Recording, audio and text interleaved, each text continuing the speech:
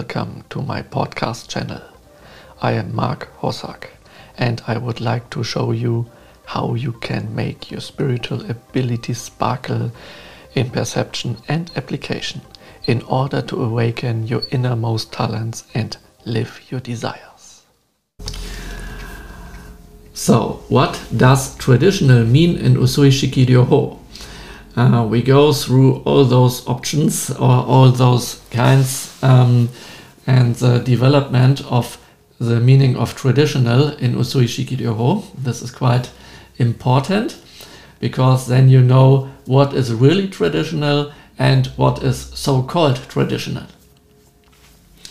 The word traditional is often heard in Usui Shiki-ryo-ho. Strictly speaking, there are several traditions within it. On the one hand, the traditions of Hayashi through Takata, and on the other hand, what Takata's successors made of it. So we start with the tradition and philosophy of Mikao Usui. This, of course, has a source. It's not just came in my mind or something. So this is everything what I tell you now is written down and it's possible to prove. So the first thing, the instructions of the Meiji Tenno. This is something you will find on the inscription of the memorial stone of the grave of the family of Usui. In the part of the memorial inscription where it comes to the precepts, that's written that Usui said that at first it is to fulfill the instructions of the Meiji Tenno. The text of the instructions is not there, but I have searched for it, looked it up and translated it. So everybody has it's possible for everybody to look in this text. Yeah? And if you look in this text, then you will see this is a speech to the people of Japan in those times, and this is it could be written nowadays because it has a high grade of actuality. So it's not an old text you don't need anymore. It's a text everybody in the world needs for my spiritual viewpoint, and this means this content is very good for spiritual development and very good for spiritual lifestyle. So if you want to live like a Reiki master, then this text is a must. And there's so much good stuff inside that you can compare with yourself and others, but start with yourself. And then you know where to work on your spiritual development and where to work on your mind. And you can use this as a foundation of the mental healing for yourself. And this is very good. Then the next step is the Usui precepts. This, of course, everybody knows, but there are a lot of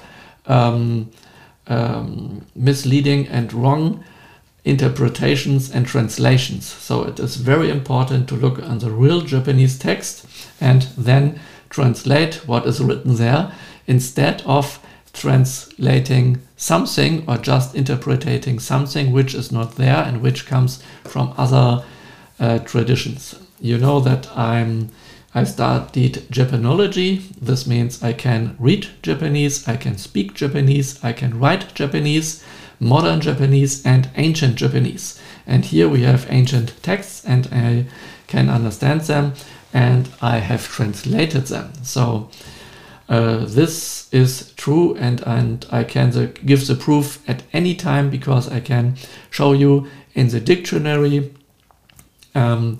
about the meanings, and if there is anybody who says, but in the dictionary, for example, the word go or gyo means work, then I say this might be possible nowadays, but the text is written in Usui's period, in his times when he lived, and this means there it has a meaning of the time when he lived and not from today. So in Usui times, this was karma, for instance, yeah, and not work. So it's not going about work hard for today, it's work on your karma or do your best with your karma, fulfill your karma nowadays. Yeah?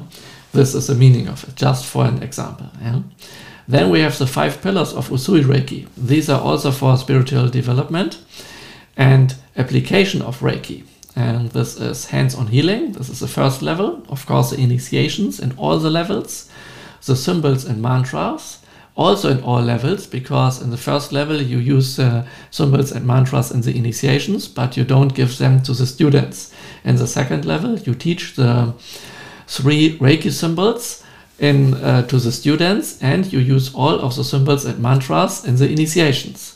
Then you have meditation and spiritual exercises, for example, the meditation in Gasho or with the precepts, and a lot of spiritual exercises to become able to feel things in your hands, in the aura, and so on.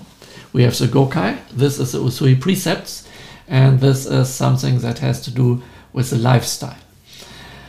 And then we have also Usui's priorities in the use of Reiki, and this is also very, very important. So the first thing is spiritual exercise to development supernatural abilities of natural talent.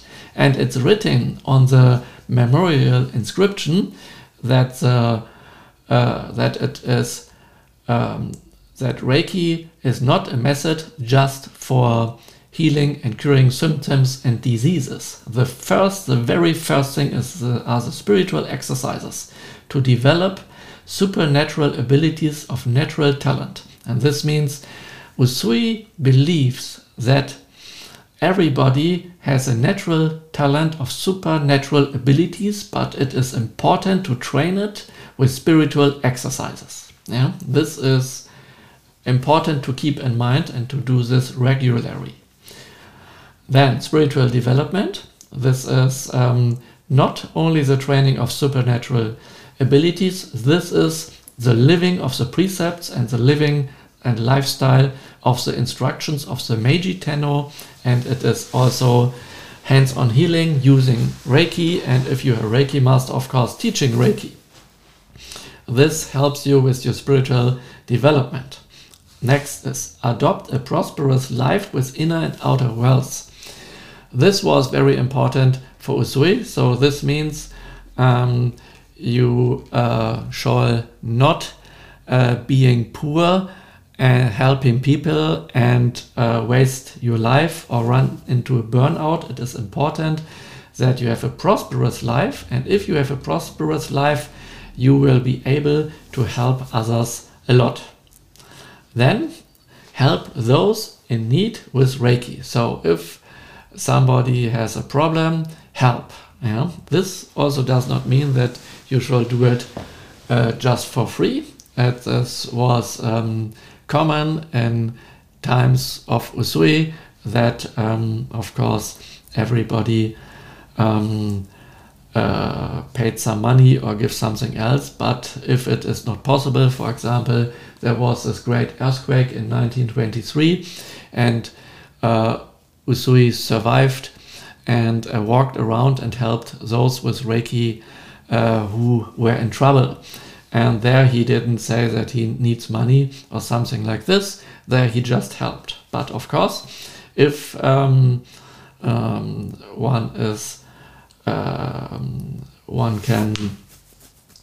something or can do something, it's good to give something in return, that the Reiki master or the Reiki practitioner will be able to live a prosperous life. Next is Usui priorities of a Reiki master. Yeah? And a Reiki master is the one who teaches Reiki. This is very important because nowadays there are a lot of people who think they want to be a Reiki master, but they don't want to teach. In Usui's opinion, you will become a real Reiki master when you start teaching and when you go on teaching. And this helps you with your spiritual development. And then there are some points what Usui rejects with Reiki. Yeah? And this is to use Reiki only to treat illnesses and symptoms. This is not the purpose of Reiki. You can do this, and it's good if you help others with it, but the main purpose is what we had before, the spiritual exercise to develop supernatural abilities of natural talent. This means you seek for enlightenment and spiritual development. You seek for enlightenment, adopt a prosperous life, help those in need with Reiki. Just healing illnesses and symptoms is not the goal of Reiki. Yeah? But if it's important, you can do it, of course, because it might help others. And then what he also rejects is sublimity, manipulation, and abuse of power. So if you know any Reiki people who are doing these things, then you know they do exactly what Usui rejects, and they are not on the Reiki path anymore, even though they are Reiki masters, even though they teach, even though they give treatments, even though they give initiations. This is very important to know.